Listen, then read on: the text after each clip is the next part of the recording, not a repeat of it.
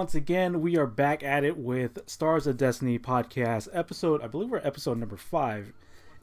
Are we at 5 now? Oh, not 5. Sorry. Oh, we're past 5. I'm my age. I'm sorry. Not 8. It's We're like 8. episode not 8 or 9. 8 or 9. We're 8 or I 9. don't remember anymore. Yeah, I can't remember anymore. Actually, let me just confirm. I apologize. My birthday's coming up, so I'm like, I'm already feeling the memories being lost on me. But yeah, okay, episode number 8. So we are recording episode number 8 for the Stars of Destiny podcast. Your Suikoden and Eiyuden Chronicle podcast. Happy to be here. My name is Marco Flores with Nerd in the Bay. Over at the other side, we have Luca Blight. Luca, how you doing today? Doing pretty good. How about yourself, man? I'm doing all right. Hey, we got some great response from the last episode, and this episode that we're recording now. I just asked, like, hey, you guys want us to talk about anything? Just let us know. So I hit up all the the usual groups that are talking about Suikoden, and you guys came out in droves, and I surprised us, honestly. I was like, oh wow, there's a lot of stuff they want us to talk about. So really happy that we're going to be doing basically like a fan podcast, questions and answers and topics and all that stuff. But we're also going to be highlighting some content creators and also some places that are discussing Suikoden and Eiyuden Chronicle daily on Facebook, Discord, where else, Reddit, all that stuff. So we're going to be diving into that sort of thing. But first off, we're going to start with Luca Blight's Discord. There was a question that was asked by Rena Dream. We're going to jump right in right away. So the podcast question is asking, what other types of games do you recommend that gives off a similar Suikoden vibes? So this kind of question is brought up from time to time. I often see it on the Facebook groups and also Reddit. And yeah, people are asking what other games are Suikoden like, and maybe in terms of recruiting characters or maybe building up your headquarters, and it's all these characters are doing their own thing, or maybe mini games, or maybe even the leveling and fighting system. I know Ni no Kuni 2 is often mentioned about being a Suikoden like, and maybe if you played Ni no Kuni 2 and then you heard about Suikoden, maybe you're coming from Ni no Kuni 2. It's like, oh, what's the deal about Suikoden? I often hear about Ni no Kuni 2. Luca, did you hear any games that kind of give off the same vibe of a Suikoden like? I've heard some people say certain things, and when I check into the game, it's not really. There's one or two similarities in a minor way that most JRPGs do. Mm-hmm. My problem with this is, this is a boring answer, but there is none. Suikoden is so unique that's why it's so exciting to have around, and Eiyuden Chronicle is going to be the only thing that's actually like Suikoden, because it's by the same creators and they're purposely doing this as a successor. But the boring answer on my behalf is there is none. Wow. Suikoden is what it is. One of a kind. Suikoden is the gem. Okay, that is why so many people love this series the way it does. It's just because it's one of a kind. It is what it is. Okay. There's no other JRPG that is like it. Nice response. You'll definitely get some brownie points from the loyalists out there. For me, I was looking around, and again, like I said, I often kind of see this question pop up here and there, and I mentioned about Ni no Kuni 2. I guess being like a Suikoden, I guess maybe the amount of characters that you're able to recruit in that sort of way. I mean, Chrono Cross, you're able to do the same thing, but it's not the same at the same time. There's a lot of characters that you can recruit, but it's like one continuous RPG adventure with a group. You just pick your people. Chrono Cross, the characters are so generic and bland, and I know there is characters like that in Suikoden, but in Chrono Cross, I found there was 5 characters worthy of talking about. The rest were just kind of there. Okay. Whether they're just they're strong characters, right? Yeah. But they were just kind of there, and they didn't have the continuation of a story like some other characters did. You wouldn't expect Futch to become what he was in Suikoden 3, that kind of thing. Okay. It, like I said, it's so different, right? You didn't have a character in Chrono Trigger come over to Chrono Cross and become some outstanding character, right? You didn't have that, where you have in in Suikoden 1 to 2 to 3, you see the transformation of Futch as he grows. And yeah, so cool. That's true. That's true. That's just why I'm kind of on that side of the fence of, Yeah. And the only thing that's like Chrono Cross is just there's a lot of characters. There's a lot of characters, yeah. And even when that correlation of Trigger to Cross, like the old cast, you saw them as kids. Like it's a little spoilerish, but like you see them as kids, and they're talking about the same thing that they dealt with in Trigger. So, like I'll mention some games that people have mentioned. Some say Ogre Battle. I don't know what the correlation is from there for the SNES or the PS1. Exit Fate is a indie game, basically. It was made by a person who loves Suikoden, so kind of the same, like maybe same style, maybe same battles and that sort of thing. Let me see. Yeah, some people said Ogre Battle, some people say Last Remnant for PS3, Xbox 360. Let's see who else. This was I guess asked like 3 months ago, so I'm saying on Suikoden Reddit. Ogre Battle, Exit Fates, Radiata Stories. Again, a lot of characters, but you only have like what 3 at a time, I believe, if I'm remembering right. Let me see. Yeah, more Exit Fates. Exit Fate. Yeah, it was made by somebody that that loved Suikoden, and they just wanted to make their own Suikoden type game. So it's kind of scratching that itch a little bit, but maybe it's probably like a lot of the similar systems and maybe character types that you're seeing in that type of game. Let me see. I see Trails of Sky series. I don't know if that's anything that kind of relates in a way. Skies of Arcadia is being mentioned. Valkyria Chronicles. Yeah, there's a lot of characters there, but there's not so much of like having a castle and then everybody's like doing their thing, whether they're drinking at the bar or that sort of thing. It's just everybody's enlisted into the army, right?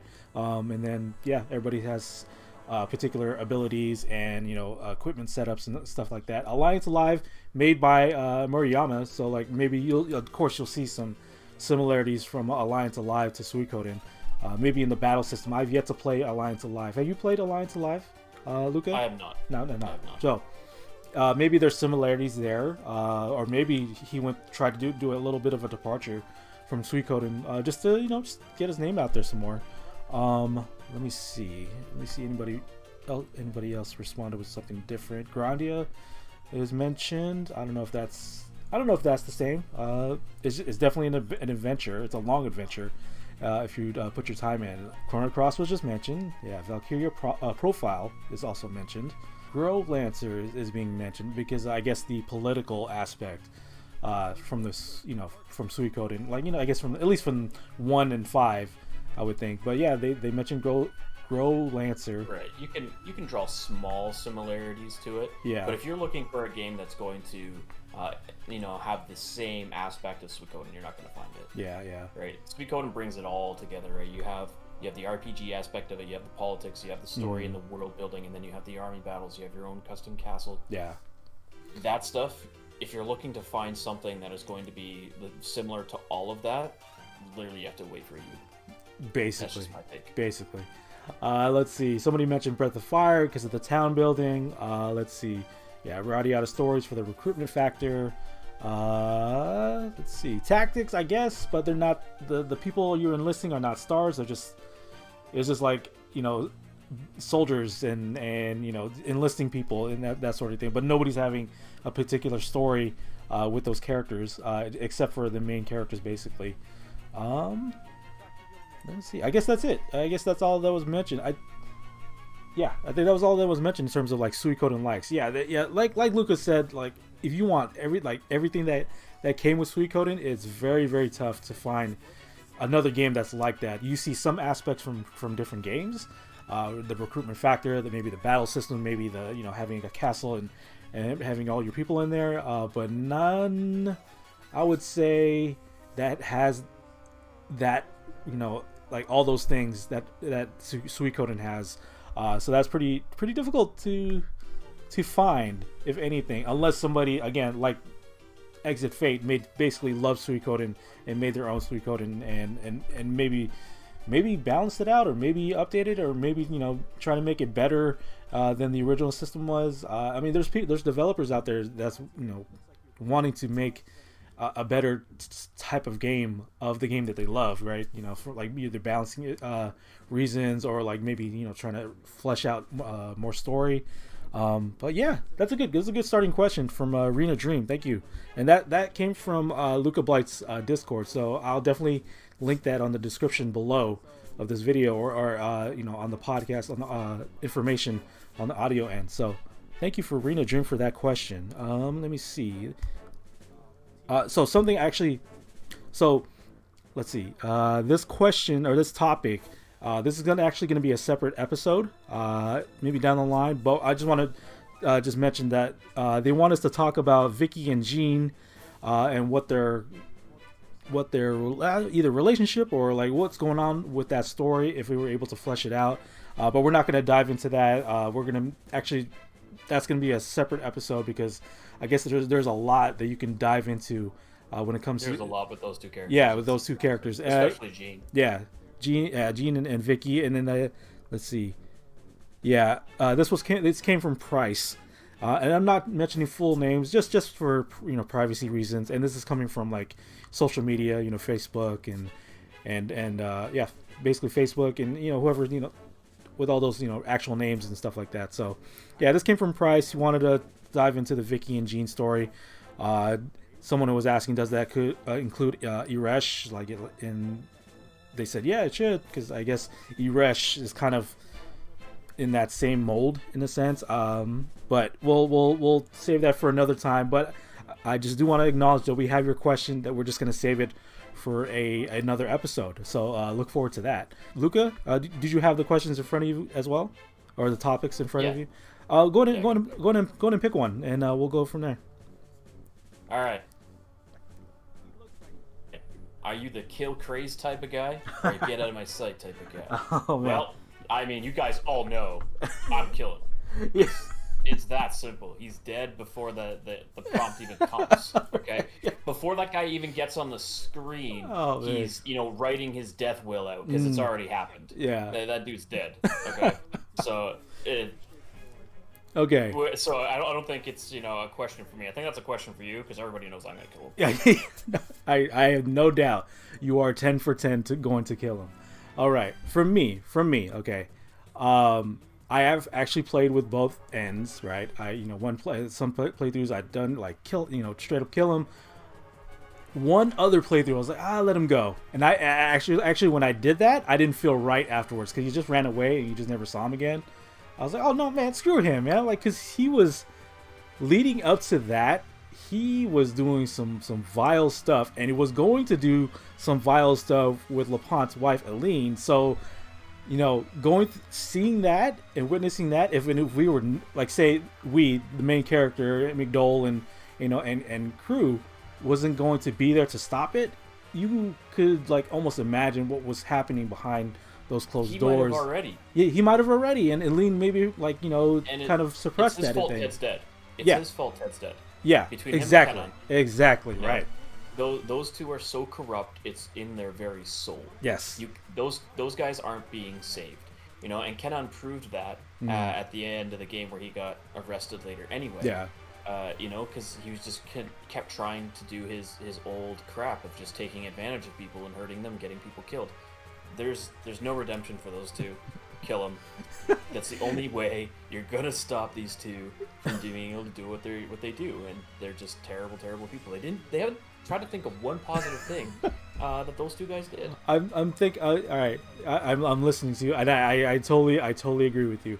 I'm just listening and thinking and hearing about Luca Blight saying like they're irredeemable, and it's Luca Blight that's telling me that they're irredeemable. Die Pigs is telling me that Craze is irredeemable. So like that just goes to show how he's the worst type. He's the worst type of person, because he uses his position to hide behind it, right? He's a coward. Selfish means. At least Luca Blight dies with honor, being a psycho. Looks at you, and refuses to run away. Yeah. And tells his own men to stay out of his fight.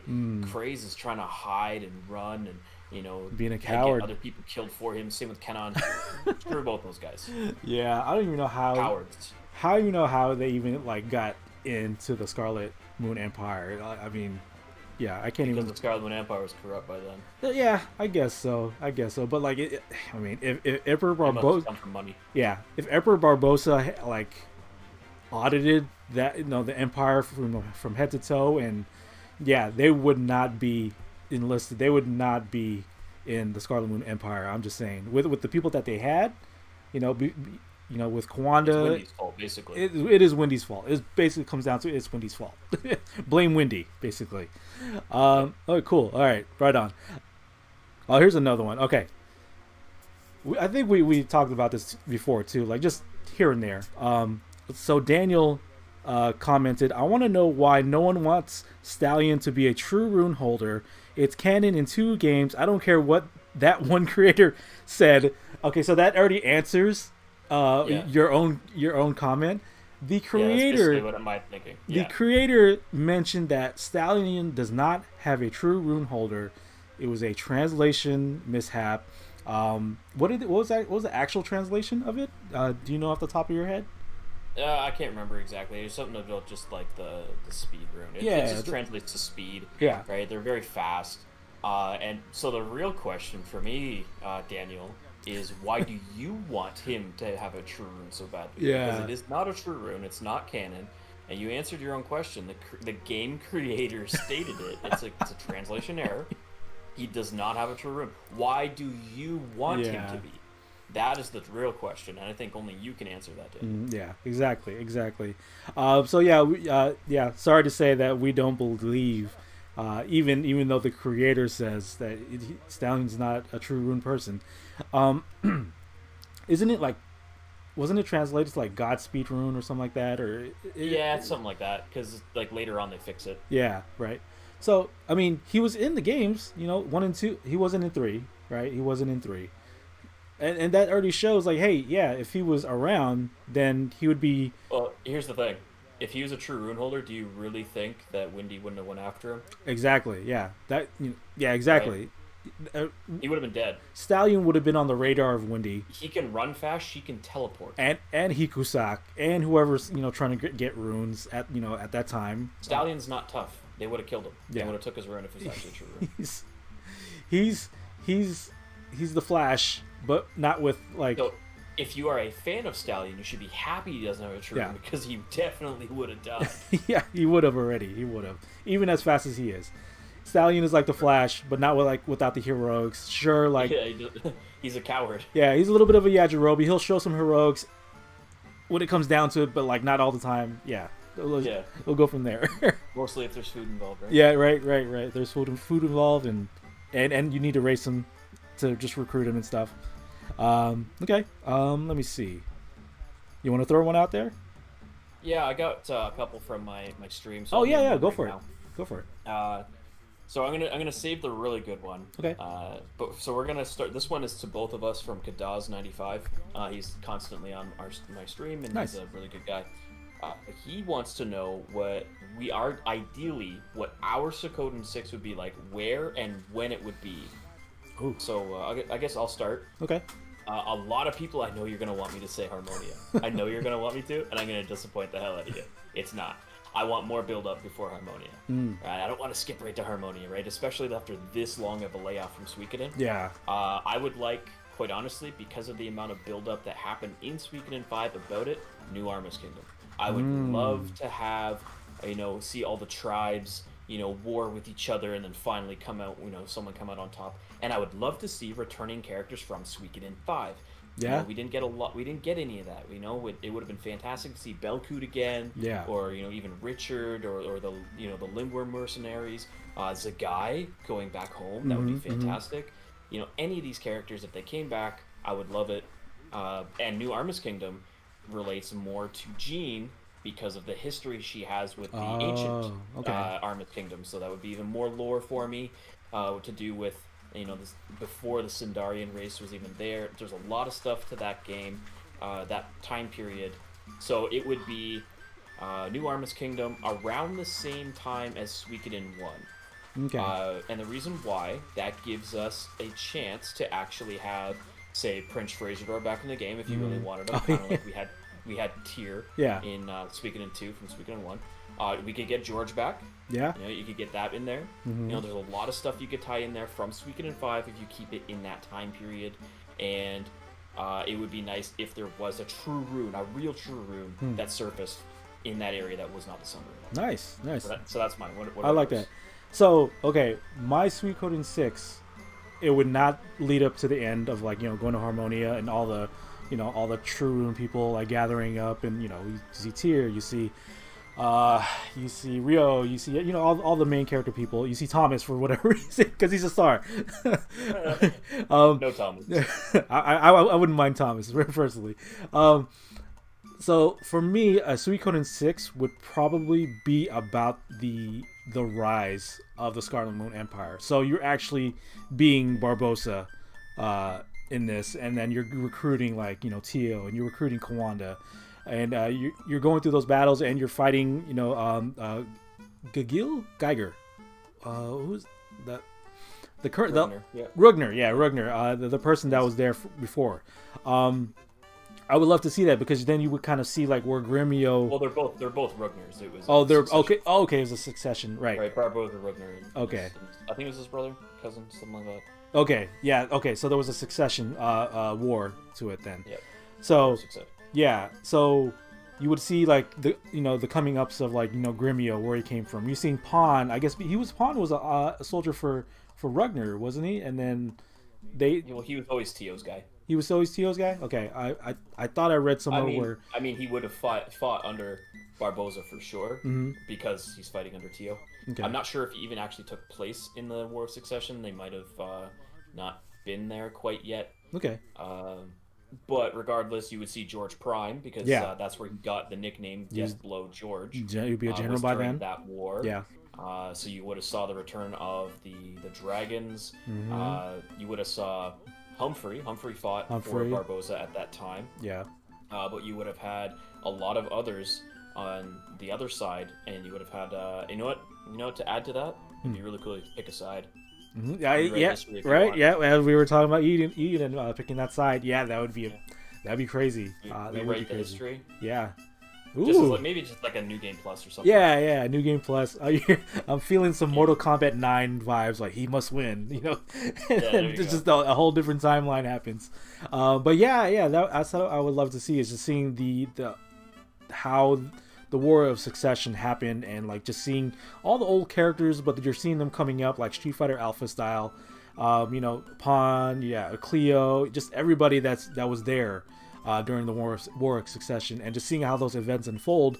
And then maybe, like, at the end, you see, like, you know, little baby Tyr and Gremio kind of, like, you know, taking care of him, and then Tio finding Ted, and you're just seeing those story beats happening, and, like, that would be awesome. I would love for the end to be the Battle of Kaleka. Ooh, yeah, there you go. Yeah, seeing Humphrey, like, lots just of drama to end. Yeah, Humphrey go nuts, attack his own and commander, then disappear. Mathayu swear off war. Leon Silverberg, you know, that you see that whole drama. Odessa starting up the liberation from there. Oh man, yeah. So I would love of telling a showing of, like, the Succession War. Well, that's where everything started. Right? Yeah, that's where everything rifted for Emperor Barbossa was the Battle of Kaleka. The choices they made, that was their pivotal moment in history for the Scarlet Moon Empire, was the Battle of Kaleka.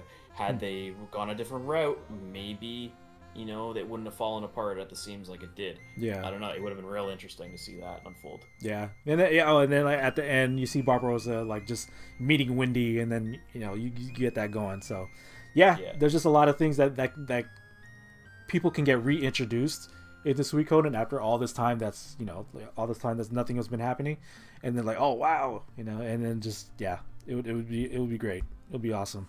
Oh, that was a cool question. I really enjoyed that. Is there any more other questions people had for you on the stream? Yeah, I've got one from Lenny Leonards, and he's been waiting for his answer of his question for a little while now. Oh, okay. And it has to do with Ellie and Rena. Oh, okay. So this one's quite interesting. He's like, we know Ellie and Rena were from the Grasslands, but do we know which tribe they came from? which is very interesting. Now, unfortunately, Lenny, there is not a direct answer for you, but I did some detective work for you.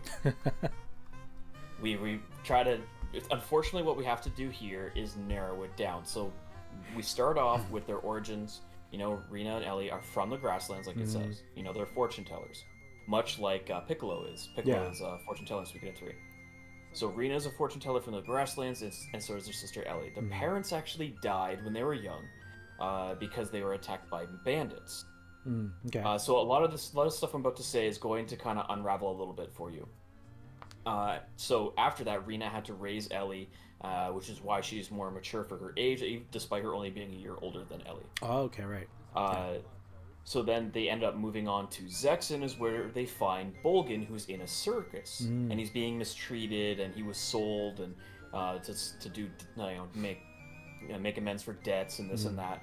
Bolgan, because he's such a nice guy, he does want to erase the debts. But at the same point, he's being mistreated. So Ellie and Rena convince him to leave the circus with them, and he escapes with them, and they become this traveling circus. And of course, that's when they pick up in Suikoden 2. So, based off what we can tell by them, so if you look at them themselves on how they look, okay, I can probably safely assume they're not Karayan, right? But that being said, Jimba managed to pose as a Karayan player, so it's still in the realm of possibility. Okay? They're clearly not from the Duck Clan. They don't look not from the Lizard Clan. As far as I know, right? I don't see any Duck or Lizard on them. Exactly. The Alma Kinnan clan would be interesting if they were, but there's two problems here. One, they all kind of dress the same and speak the same. And the other part is they're an all-female clan, and they clearly state that Ella and Rena's parents, meaning mother and father, were killed by bandits. Which would be impossible in Alma Kinnan because you cannot... I'm probably butchering the name, Alma Kinnan. Regardless, it would be impossible because they're hidden behind like a magic wall. Right? You can't get to them. So that would make that one very, very, very unlikely. Okay, so that drops it to 2 clans, unless for some reason it was they somehow pose as a Karayan clan. But I'm gonna push that out the door. I don't think it's Karayan. So that limits it to 2 possible clans for us here. Because the other ones are not clans anymore because they were taken over by Harmonia already, so they don't count. That was 50 years ago, right? Yeah. That is the Chisha clan, or the Kisha clan, whoever you want to say their name. I butcher names a lot. They're the ones I'm going to lean towards the most, okay? And the other is the Sapphire clan. Okay. The Sapphire clan, which we know nothing about. All we know is they were great fighters like the Karayan, but they were wiped out completely by the Harmonians at the start of Suikoden 3. Okay. So it could be from them, but we don't know anything about them. So I'm going to have to go more towards the Chisha clan, or Kisha, whatever you want to call them. I believe that is where they would have originated from, due to their personality and them actually being able to have both male and female partners, not just the female partners. So, in my detective work for you, Lenny, I do believe my best guess would be the Chisha clan or the Sapphire clan. Okay. I can see Chisha clan, right? I can see it.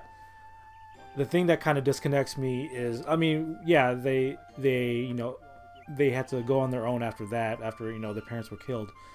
Seeing how they dress, it does not match what Chisha, basically, their uniform outfits, basically, and it doesn't match. But maybe because they've been traveling, getting to know the world, they kind of found their own style, per se. That's the only disconnect. I can see it.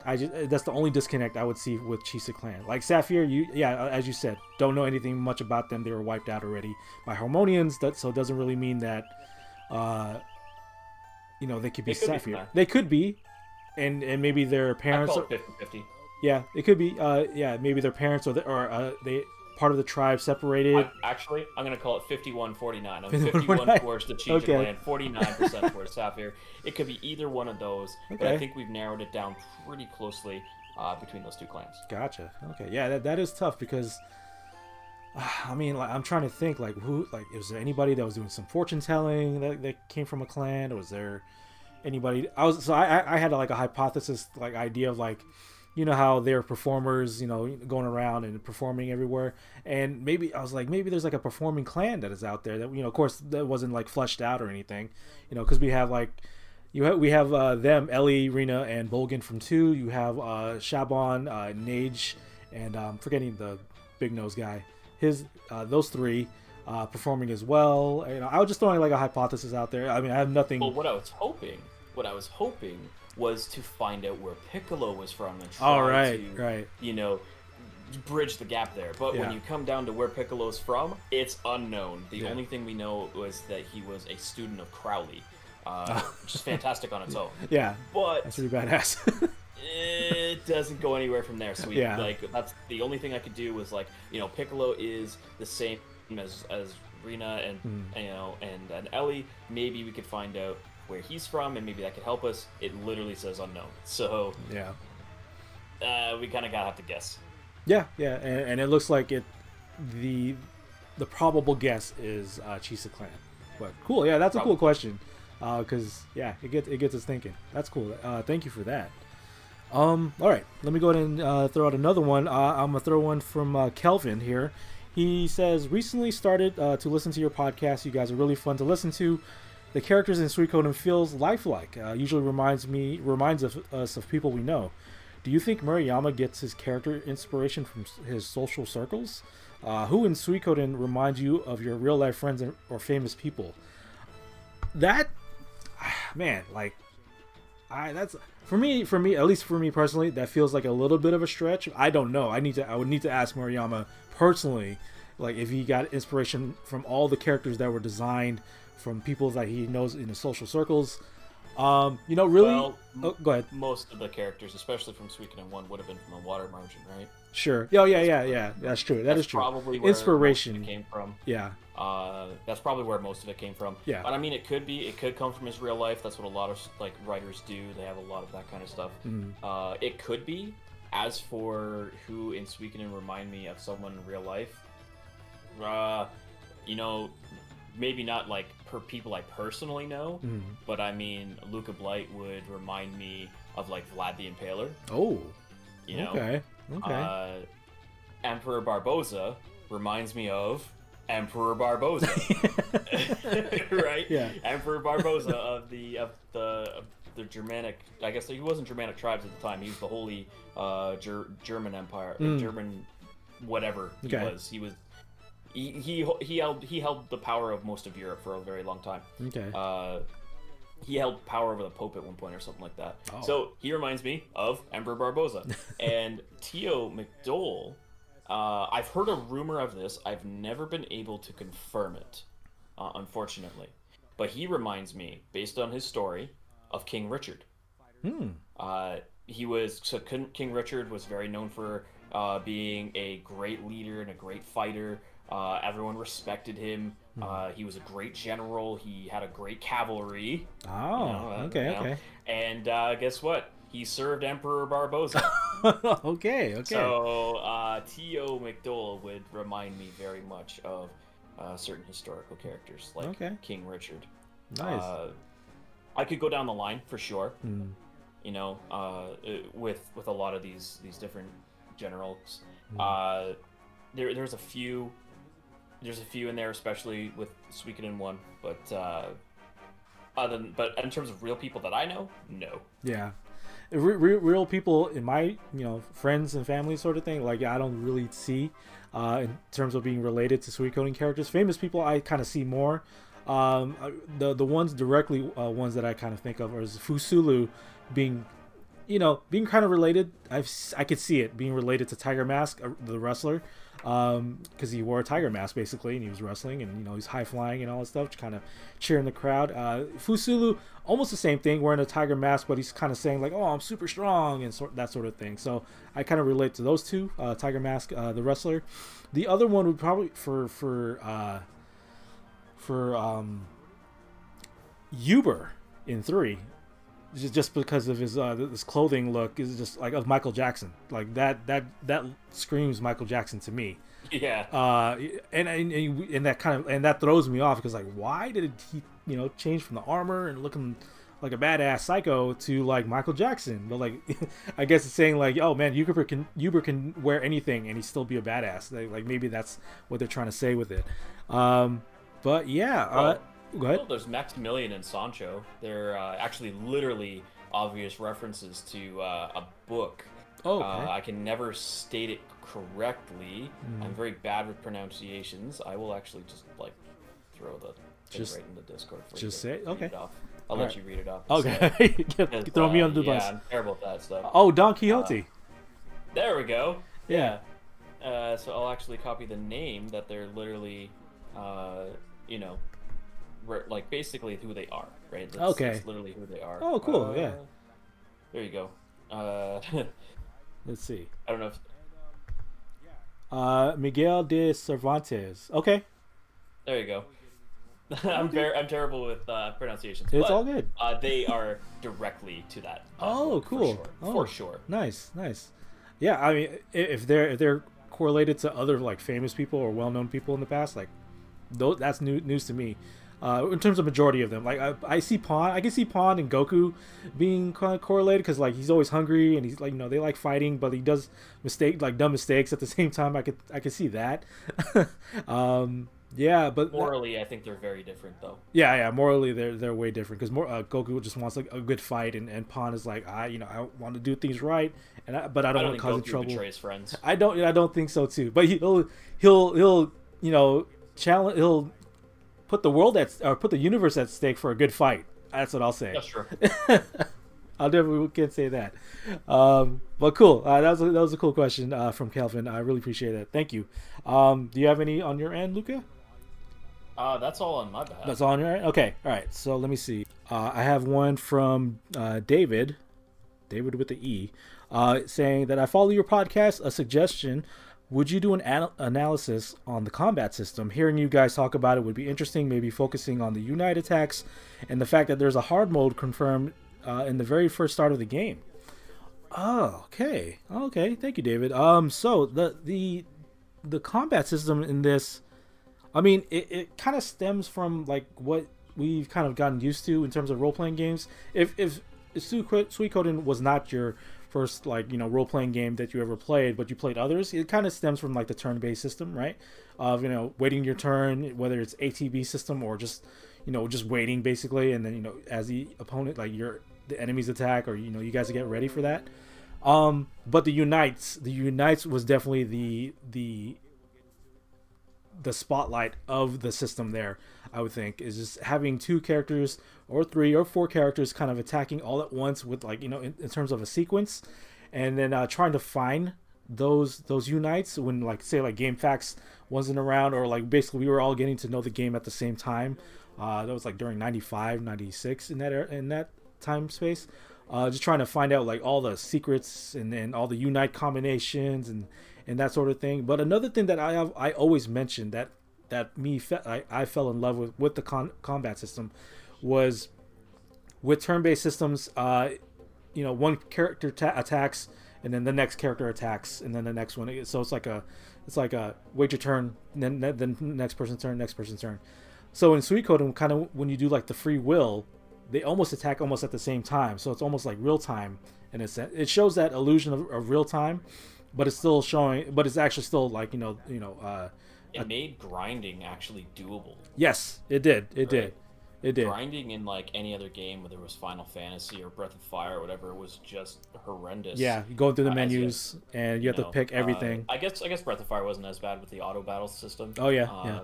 That being said, it was not like Suikoden. Suikoden, you're able to just kind of hit auto and just go, and like all your characters attack, and it was fantastic like that. Yeah.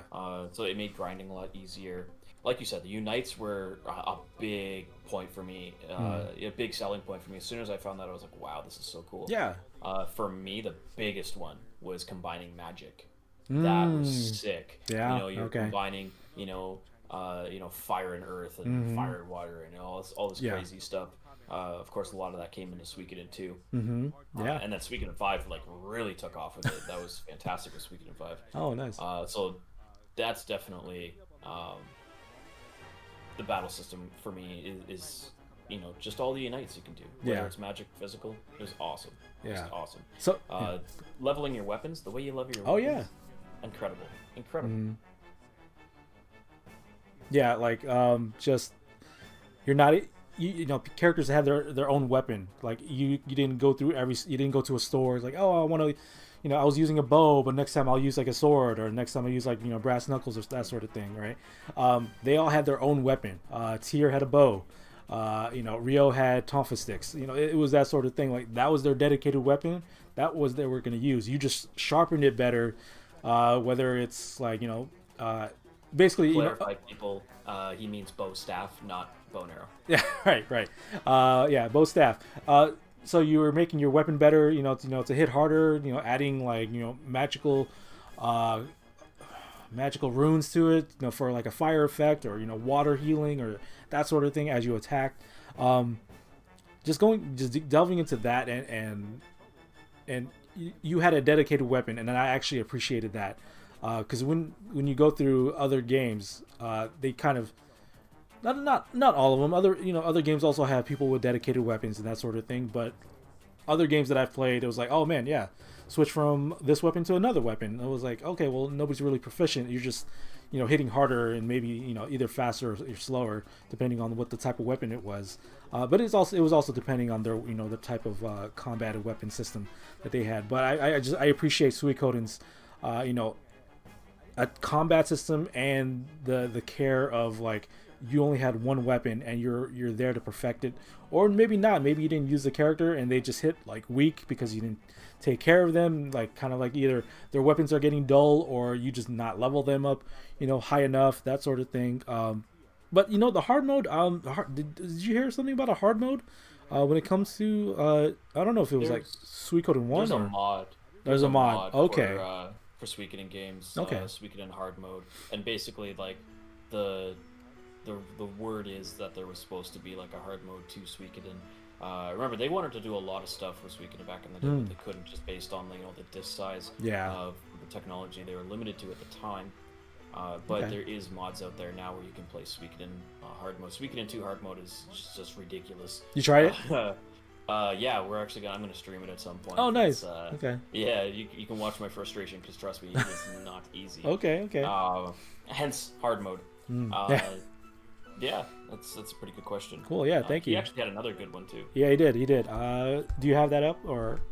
Yeah, he was saying. I was thinking another suggestion. He was talking about offline PvP where you change your teams against and battle other party members.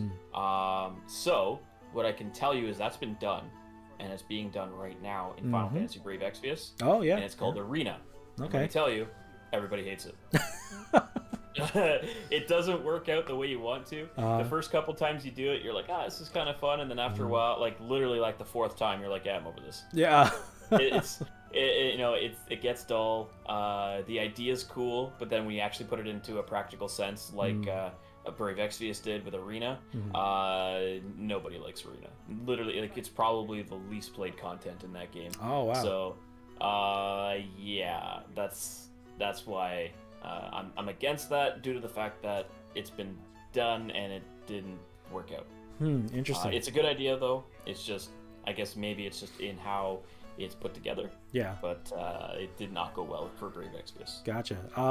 Yeah. I mean, like I like the idea of a PvP and like your party versus their party, but you need to regulate and balance out like the type of characters that people would have. Because if it's not balanced or not, like nobody's taking a look of what people are doing, then people are just going to use the broken characters and doing strategies that will give you like just high damage, and like they're not able to take their turns. You would actually need to police that pretty well to be able to do this sort of thing. And you kind of would think about it with like Pokemon, right?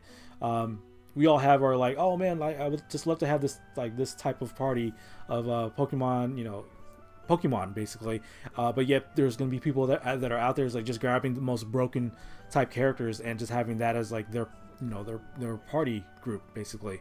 So like you would need Can you imagine going up against a party that had Hoi, Killy, and Sheena with double beat Fury and double strike? Yeah, You're dead before you can even press go.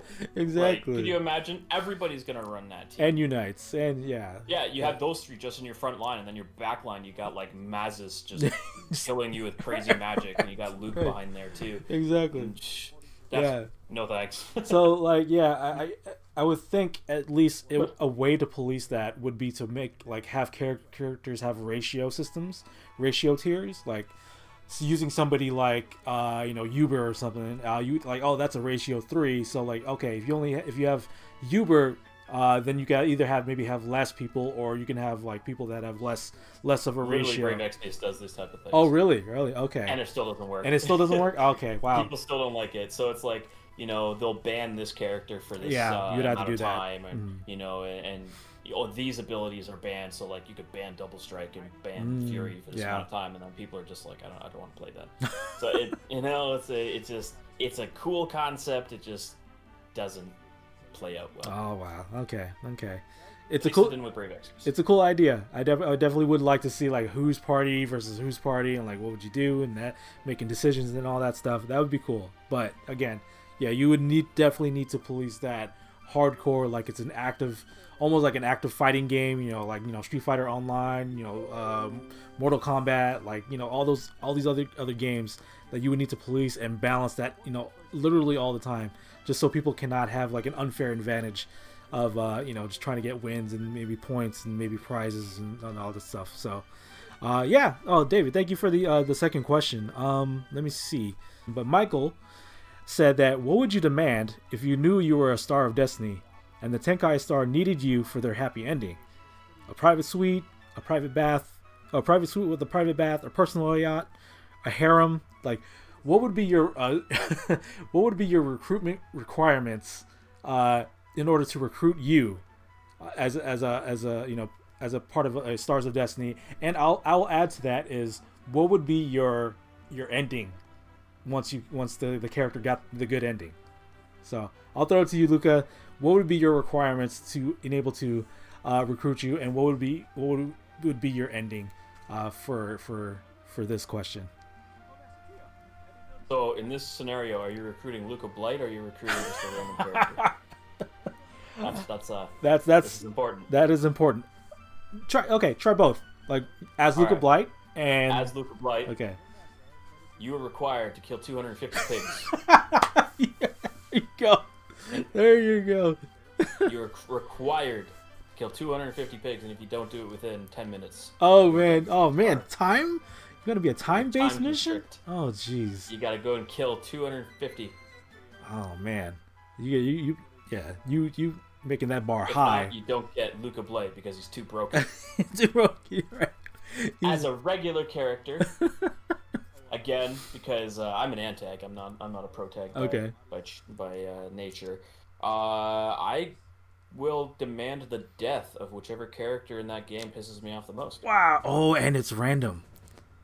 It's a random generated character that you either must be willing to sacrifice, or you don't get them. Yeah. Okay. Okay. You gotta go kill Kenan. You gotta go kill Kryn. Yeah. Okay. It cannot be. I would say. Yeah, can't be a Star of Destiny, of course. It can't be another Star of Destiny, because that just. So since we get into, you got to travel back to the Terran Republic, kill Kryn, because I have space. So yeah. He stole my money. Yeah, he stole my money. Oh man, okay, that's cool. I like that. He tried to drug me. He tried to drug you for robber's tea. Yeah.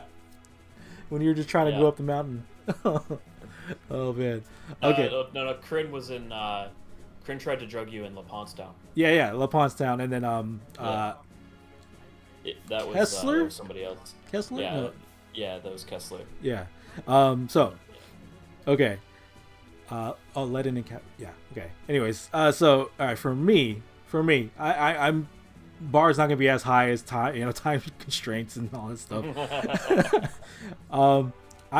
For me to recruit me, we basically would do I want to say a first to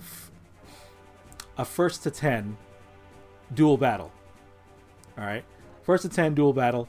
We go back and forth. You know, you come back, you know, at different times. So, maybe space out like you can't do like 10 fights in a row. Like you just come back throughout the story of the game. We do battle, and if you have to beat you with a frying pan. If you beat me with a frying pan, yeah, sure. You beat me with a frying pan, you get to recruit me. But we're going to have duel battles. First to 10 wins. Either I will. Okay. System wise, I'll still join, but I'll take something from you, right? I'll take something from you. If you beat me fair and square, yeah, you're good. I'm good to join. I'm gonna follow you to the death and all that stuff. So yeah, first to 10. Pay with a thunder rune if you fail. There you go. Yeah, exactly. Pay with a thunder rune. And I'm not gonna be like what's his name, Quincy, where like, oh, I don't know who to join. Maybe if you have like 70 more characters, maybe I'll join because they look like the winning side. I hate that. I hate that about Quincy actually. That he's like, oh, I'm a fair weather of like I don't know who's gonna win. Maybe Scott. I don't want that guy on my team. I don't want that guy. Yeah, exactly. So yeah, first to 10 duel battles. If you beat me out, yeah, I'll join. If I win, I'll still join, but I'll take something from you. And my ending will be I will challenge every single Star of Destiny to duel, and the number will generate like how many duels I won or lost. But I will challenge every single person, Star of Destiny, in our castle, and random number generator of bouts I won, and then I'll move on to the next town, sort of thing. Almost Ryu like from Street Fighter, but. Yeah. That'll be my good ending. I would end. Yeah. How I would end mine. As Luca Blight, you chase down Yuba and or Uber, what you want to call him, and we prove how overrated that guy is and slaughter him in front of everyone. Okay. I don't understand the love of Uber. Oh, okay.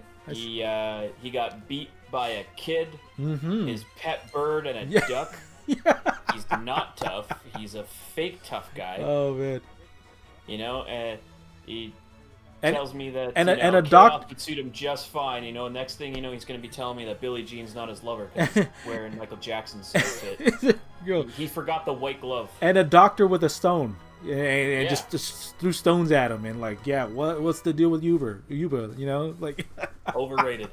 Overrated. Oh, he blew up. Overrated. He blew up a town of the Hidden Rune. Yeah. He lit 3 wooden houses on fire. Congratulations, I did that too. Woohoo! He's not tough. He runs away all the time. At the end of Suikoden 1, that dude ran from Peshmerga after like 2 shots. Yeah. In Suikoden 2, he runs constantly because you beat his little pet skeleton. Yeah. And then he runs away before even fighting him at the end of 2. And he loses to a kid, his pet bird, and a duck in the 3rd one. The guy is overrated. So Luca Blight at the end would chase him down and prove in front of everybody who the real tough guy is. And it would not last long. I would love to see a bout between Luca Blight and Yuba. I would love to see that. Long. It wouldn't last long? It wouldn't last long. No. Okay, I see you. Yuba would either run or die very quickly. Be a very Mike Tyson. A very Mike Tyson fight. Even with his Shurun, he ain't shit. He runs away from, and you know what? They can't even say, he ran from Ryo because he's got, a part of a true rune, or he ran from Turin because he has a true rune. Guess what? Hugo didn't have a true rune. He had a pet bird and a duck. And S skills. Yeah, I didn't need S skills. Oh, during the stream, we beat him up with B+. Oh, nice. And C. Okay. We kicked his ass. Oh, okay. We had the spoiled brat Lily come in and pop him on the head. He Lily. Sucks. Oh, that's funny. That's hilarious. There's your hot take for the episode, people. There you go. He was overrated. He looks cool. Talks a big game, but he's a wuss. Oh man, that's the coward heel right there. That's the coward heel. There you go. All right, we got one more.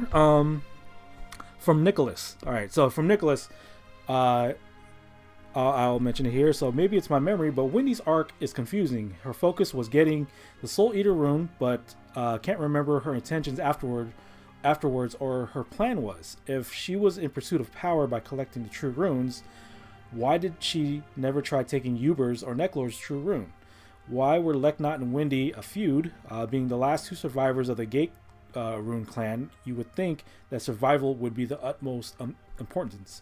Lastly, if I'm not mistaken, Harmonia attacked the Gate Rune clan. What if Luke was sent on behalf of Harmonia to spy on Leknat? Okay, I got answers for that. Yeah, oh, that's a loaded question. It is a loaded question. So I'm gonna cover Luke one really quick. Okay. Luke was rescued. Rescued, right. So I don't believe he was sent by Harmonia. Luke detests Harmonia. That's why he tries to blow it up. Yeah. So I'm gonna ixnay on that one about him being a spy. He was rescued by Leknot and trained as a pupil. She knew the potential in Luke and was hoping that he would become a better person than who he was cloned from, which was Emperor Hikosak. Unfortunately, Luke decides to take a different path than what Leknot wants. Right. So there's that one.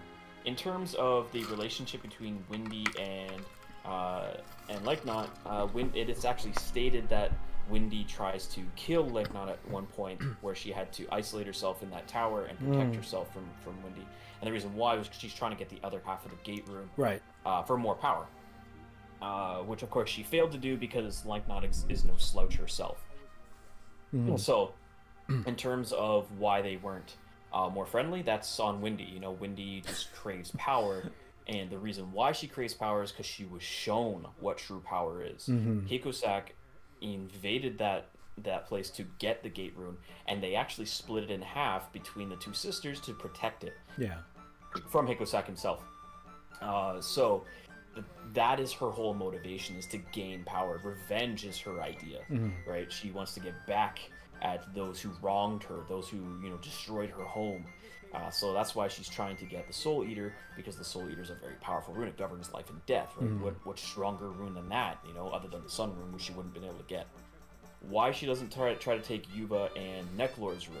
Okay, so in terms of Yuba, or Uber, whichever you want to call him, his true rune might be the weakest of the true runes that we've seen. Right? Like, you see it demonstrated in Suikoden 3 a little bit. Yeah. It's not overly powerful, right? It seems very limited. He uses it supposedly against us in Suikoden 1, but Peshmerga sees through it during the formation. That's why it doesn't work on us. So, in terms of that, she probably sees Uber as a better ally, as he's able to teleport in, he's able to summon monsters, so he's more useful as an ally. That and his rune probably wouldn't tip the scales, and her rune, half of her rune, the Gate Rune, is actually still stronger than his. In terms of Necklord, I don't think she can. I don't think she could defeat Necklord, to be honest.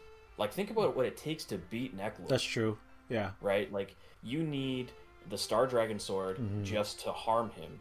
You need Khan to seal his soul. Yeah. And you need Sierra, the elder of his clan, to take the Moon Rune from him just to beat him. And he can doppelgang himself. He can raise an army of the dead. So she could, summon monsters all she wants. All he has to do is kill more people. And then he has more soldiers. Armies. Yeah. You know what I mean? Like, he has an endless supply of soldiers. I don't think she wants to make an enemy of Necklord. That's true. Because he's literally too strong. Right? He might be the strong... And honestly, if we look throughout of it, there's a couple exceptions there. Luke's Wind Rune at the end is probably the strongest that we face. Maybe the Sun Rune in Incarnation, or the Beast Rune Incarnation. Yeah. Something along those lines. But in terms of an actual person that we fight, Necklord might be the strongest. That's true. I can see that. Yeah. 1 through 5. I don't think we can name a single person, including Luca Blight, that could beat Necklord in a one-on-one fight. Yeah. So I think Necklord is a very useful ally. I don't know what his gain is by helping Wendy. Maybe he just gains more power. More wives. More wives. I don't know what his thing is of why he's allied with her. Maybe it just serves his desires. Like you said, more wives. He gets his own little land. Section. Part of the Emperor. Part of the Empire. Maybe that's what it is. But in terms of taking the rune from Necklord, good luck. Yeah. So I think that pretty much solves that entire question, right? Yeah, I think so. Let me see. Pretty much, yeah. It yeah, just with having Yuba and Necklord with you, it only helps Wendy's mission, even though she didn't like really succeed. But Wendy, there's something going off on Wendy where she was trying to kill her own sister to be able to have this type of revenge, when they're supposed to protect it. And like, why not like have a discussion and talk about how we're both gonna get revenge rather than like take, you know, the life of your own sister and trying to gain, you know, the other half of the rune that way. Like, you know, Wendy's short-sighted. Yeah, she wanted to do it all, basically, or all herself, basically, and she wanted the quick way. I actually have a theory about Like Not and why she's doing what she's doing, but that's going to be an entire episode on its own, I believe. You know, Wendy just wanted to fast track things. Okay. And you know, had she played her cards right, you know, a little bit better, she did have control of the second strongest kingdom or empire in all of land, and she goofed it. Yeah. So she's short-sighted is the issue with Wendy. Yeah. Very, very good villain, but short-sighted. Is the whole thing of her. Very much. But yeah, thank you, Nicholas, for that question. So, I believe we are going to move on to. We do this from time to time. We're spotlighting creators, you know, who are doing Suikoden or Eiyuden type content. But yeah, we're just gonna shout out some names and mention like places that, you know, where we kind of had these discussions of Suikoden and Eiyuden Chronicle. Let's call you Necklord. Luca, you want to go ahead and start off with the first, you know, shout out? Yeah, well, I'll start off with Christoph here. When you would mention it, I'll use that as a start point here. Yep. He did say maybe talk about some Suikoden fan games. I mean, he talked about himself there. How he's got like really just Suikoden 2. That's pretty cool. The other one is Cooley BK18 has done a remake of Suikoden 2 using RPG Maker, and nice. It looks incredible. It looks awesome. He hasn't finished it, but so there answers that question and segues into the Suikoden content creators. The first one on my list is Jared Dubb. He's both on YouTube and on Twitch. He's a first-time Suikoden player. He has a really fun community. They love, playing with the characters and getting to know them and jumping in between with voices and that kind of stuff. Cool. And having all sorts of fun. Yeah. So he's having a lot of fun with that. So if you want to see someone's first experience, and he's also a very good like a role player kind of person. He's really good at interacting with his crowd. So he's really, really fun. Lauren the Flute, she's very interesting. She's actually a musician, of course, with her flute. She plays through the Suikoden series all the time. She's over on Twitch. Nice. She's actually a larger streamer. She's quite big. And she actually has a great story about how she went to Japan and it involved Suikoden. So I encourage all of you to go over to her channel, check out her channel, and ask about that story. It's a fantastic story, and the way she tells it is just awesome. I couldn't do it justice. Awesome. So Drew Feiss is the next one. This guy is awesome. He and his significant other sit down, and as they play Suikoden, they make it a drinking game. Oh, nice. Okay. So they are very familiar with Suikoden, big time fans, and anytime they recruit a character or they get some sort of certain sound alert during the game, they take a drink. Take a shot. So nice.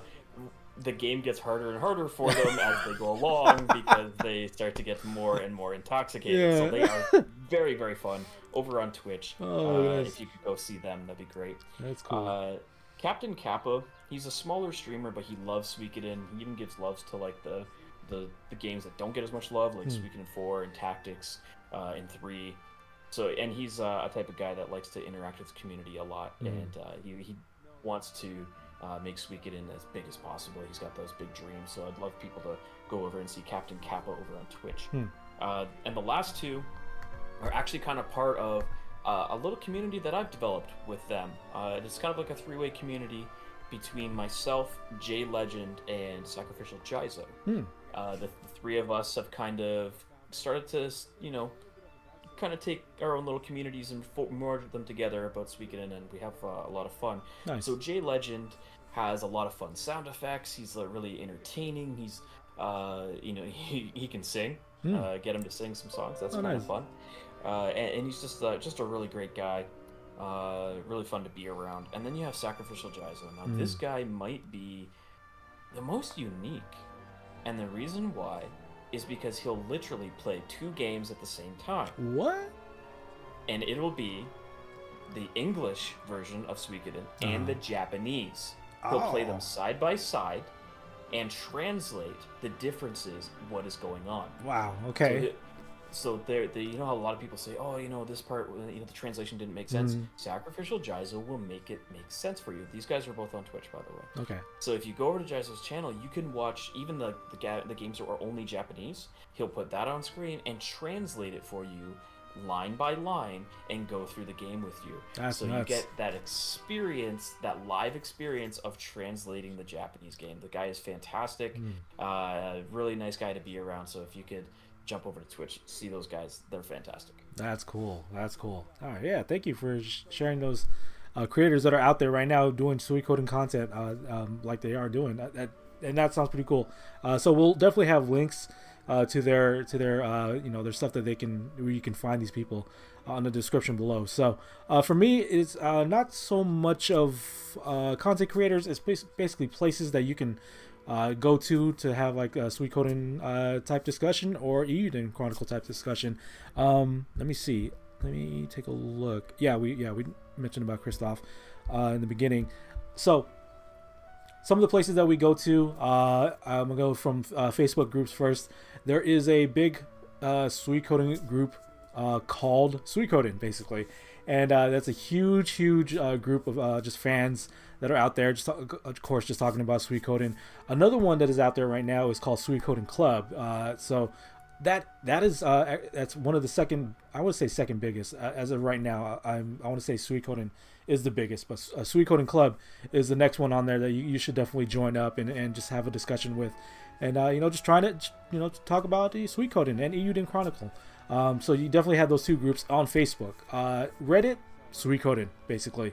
There's a community over at Reddit that we share the podcast with. You know, so there's some people that are out there listening and watching. So shout outs to you guys over on the Suikoden Reddit there. Anywhere else? So like, I'm thinking of Discord. So there's a bunch on Discord. Let me go ahead and pull that up because yeah, we're in some of them. So Luca Blight, of course, I'll mention his Discord, has a Suikoden channel over there. Let me see. There is Suikoden Tavern, I believe. That's another Discord channel that is, you know, talking about everything Suikoden. So shout outs to Suikoden Tavern. Let's see, another place, Two Scoundrels. So we shouted them out on the last channel, like, you know, creator shout out. So shout out to you guys once again, having a Suikoden channel and, you know, continuing to just do their thing as content creators, trying to make their way, trying to build up their community there. Yeah, I mentioned Suikoden Tavern. There is Scarlet Moon Empire. That's another Discord that is out there doing the same things. You know, sharing artwork with each other, doing, you know, sharing memes and all that stuff, general discussion as well, talking about all the games, you know, having their own channels and that sort of thing. Trying to see if there's anywhere else. I think that is it. I think that are all the Discord. So yeah, Facebook, it's Suikoden Club, Suikoden Reddit, let's see, Suikoden Tavern, Scarlet Moon Empire, Luca Blight's Discord. Give me my Discord too. I'd be down to talk about Suikoden as well. I mean, it's Two Scoundrels as well on Discord talking about Suikoden. So there's a lot of places that you can talk Eiyuden Chronicle, Suikoden, that sort of thing. And we know, me and Luca, we try to be it everywhere as much as possible while we're trying to do our own thing as well. You know, in terms of content creation and streaming and all that stuff. But yeah, I think that's pretty much it. Excuse me. I think that's pretty much it for the episode, guys. Oh man, so thank you so much for all the comments, the questions, the topics, all the feedback. I love to hear that you guys are, you know, listening and watching the podcast. That really appreciate you guys to be able to do that. We'd love to hear more from you. So every time that we're going to be recording an episode, I'm going to chime in, you know, on all the groups and Discords and all that, saying like, you know, hey, what do you guys want us to talk about? But we do have some topics coming up for future episodes. But I will continue to ask you guys what do you guys want us to talk about? We'll be down to talk about it. Anybody that needs to be showcased, you know, in terms of content creation, that sort of thing, topics, all that stuff, we would love to like dive in and discuss that sort of thing. So thank you guys very much for hanging out with us for this podcast episode. Luca, where can they find you, and what are you doing as a recent in terms of creating your content? Mostly on Twitch is where you're going to find me at this point. And recently we've been doing a lot of Suikoden 3, taking our time with it, really exploring the game. So you can definitely find me over on Twitch like usual. There is a YouTube channel, but as of right now, I definitely would suggest Twitch instead. Twitch? Okay, cool. All right, so that's King Luca Blight over at Twitch. For me, it's going to be at Marco Polo 177 is basically my main Twitter account. But for the Stars of Destiny podcast, we have a Facebook page as well as a Twitter handle. It's for the Twitter handle, it's at Star Destiny Pod, and for the Facebook page, it's Stars of Destiny Podcast. But you know, if you're listening to the podcast, you can find us everywhere there. Video wise, you can find it at Nerd in the Bay YouTube channel. That's where we put the podcast on there on the video end. But I think that's pretty much it for everything that's going on. Guys, thank you so much for hanging out, listening, watching the podcast. I did talk about this with Luca, but I think we're gonna start doing or throw out some live episodes that are out there, so we can talk in real time and all that stuff. So we're gonna plan all that out, whether it's making the topics or just trying to basically promote like, hey, we're gonna go live, so come hang out with us and let's talk Suikoden and all that stuff. So we're gonna try to see what live does for this format. But yeah, that's pretty much it. Thank you so much for hanging out with us. We'll see you next time for the next episode of the Stars of Destiny podcast. Until then, stay safe and take care. Bye, guys. See you later.